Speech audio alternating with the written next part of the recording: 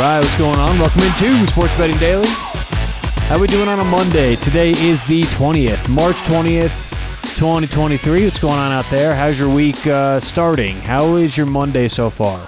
On today's show, like we do every single Monday, going over the weekend picks, and we'll do that today. Weekend record, talk about our thoughts from the weekend, our closing line report, and then I do have some thoughts as well on some different stuff I saw on Twitter. So we'll get to all that on today's show. Remember, if you want to start betting VIG free, check out betteredge.com. BETTOR, like sports better, edge.com. They've gotten rid of the minus 110. It's a bit of a different process, buying games and making your bets, but it's worth it. So sign up today, online, betteredge.com. Put in promo code SBD when you sign up for a free $20 upon signing up.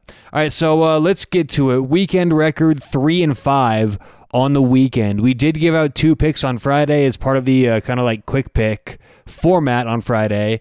Those went 1-1. We won our game with Kentucky -4 against Providence in March Madness, and then we lost with Carolina +105 at Toronto.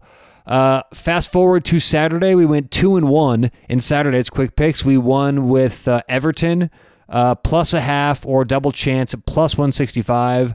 We won with Winnipeg -130 in the NHL, and then we lost with Duke -3 in college basketball. So we were 3-2 heading into Sunday, and then we had an 0-3 stinker on Sunday, losing with Marquette in college basketball, and then Winnipeg and Tampa in the NHL. So a total of 3-5 on the weekend. Stay tuned. The first Monday of every month, we do our total record on the show. So talk about wins, losses on the entire podcast, win percentage, break-even percentage, units, everything like that. So that's the first Monday of every month. But overall on the weekend, 3-5.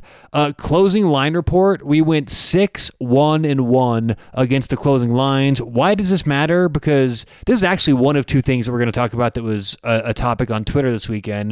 People saying closing line doesn't matter, because there have been some bettors out there pretty publicly saying that they've been crushing closing line value, but losing bets.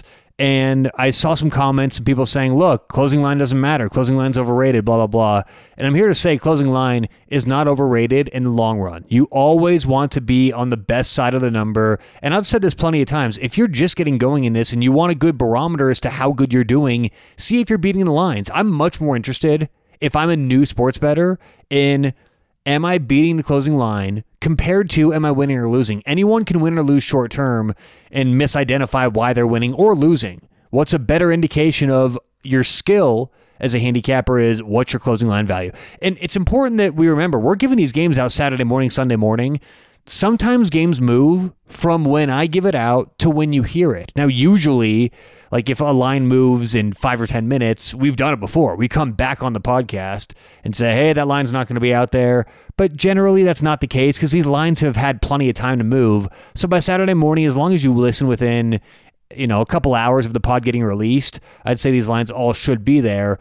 But 6-1-1, so 6 lines did move against us technically, or it would be in our favor if we already bought that we already gave out this weekend. So 3-5 on the weekend. Let's move ahead to something I read on Twitter. This has to do with a public handicapper called Steve Fezzik. He works for pregame.com, and I honestly think that he's one of the few public handicappers that does a really good job on his platform, right? There's a lot of people publicly that don't really know that much about what they're talking about in sports betting, and he's one of those people that does.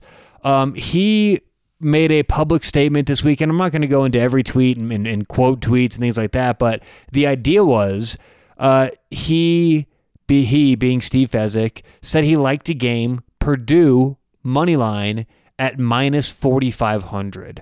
Now, just to refresh, that's betting 45 to win 1 on any scale.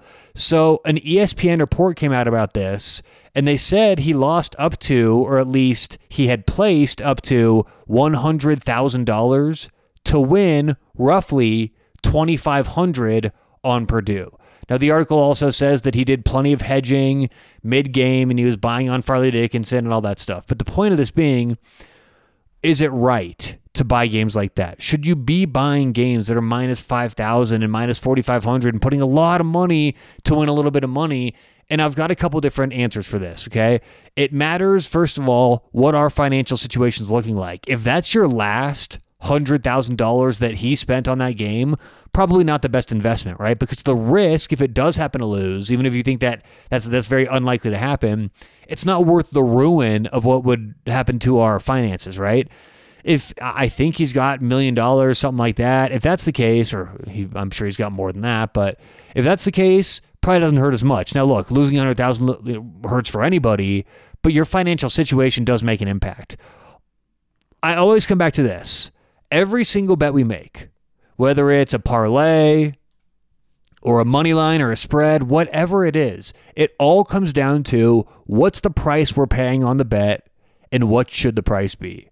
I'm fine making a parlay if we're paying plus 300 and we should be playing plus 250. Unfortunately, it works the other way around when you make a parlay, right? So that's the issue is what's the price? What should the price be? Okay, if the Lakers are minus 3, minus 110, we think the Lakers should be minus 3, minus 125. That's a good bet. That's a positive EV bet for us, right? If we think, whatever, we don't have to keep going through examples. You understand that? Well, it's the same thing for minus 4,500 bets. If this individual thought the line should be minus 7,000 and the line is minus 4,500, technically, that's a profitable bet. Technically, that's a plus EV bet. Now, could it still lose? Of course it could. And that's where it comes back to, is it really worth it? Risk becomes a factor. What does it mean losing that money? Obviously, it sounds nice. Oh, well, they're charging as if it has a, 97% chance to happen. I think it's a 99% chance. Like, yeah, if you're working with a 2% edge, that's a very, very big edge. But, you got to consider if this loses, what's the ruin, And I'm sure this individual is fine. He came out in the article. He said he's fine. Financially, he's going to be okay. He did make some moves live. But people were upset. People were pissed on Twitter because he's telling the average person that these are good bets. And the average person who's only betting 10, 20, 50, maybe $100 a game, they don't have the bankroll. They don't have the patience. It doesn't make sense, right? I put this, honestly, this all falls back. I'm sure if you'd ask Steve Fezzik, this professional who put that out there, if he could have a do-over, he would say yes, because if he's going to make those bets, fine, don't publicize it though, right? Because he should realize he's talking like the audience, right? It's like we do on this podcast. I know who I'm talking to. I'm talking to people who largely are not professionals, who want to learn a little bit more about sports betting. That's the audience.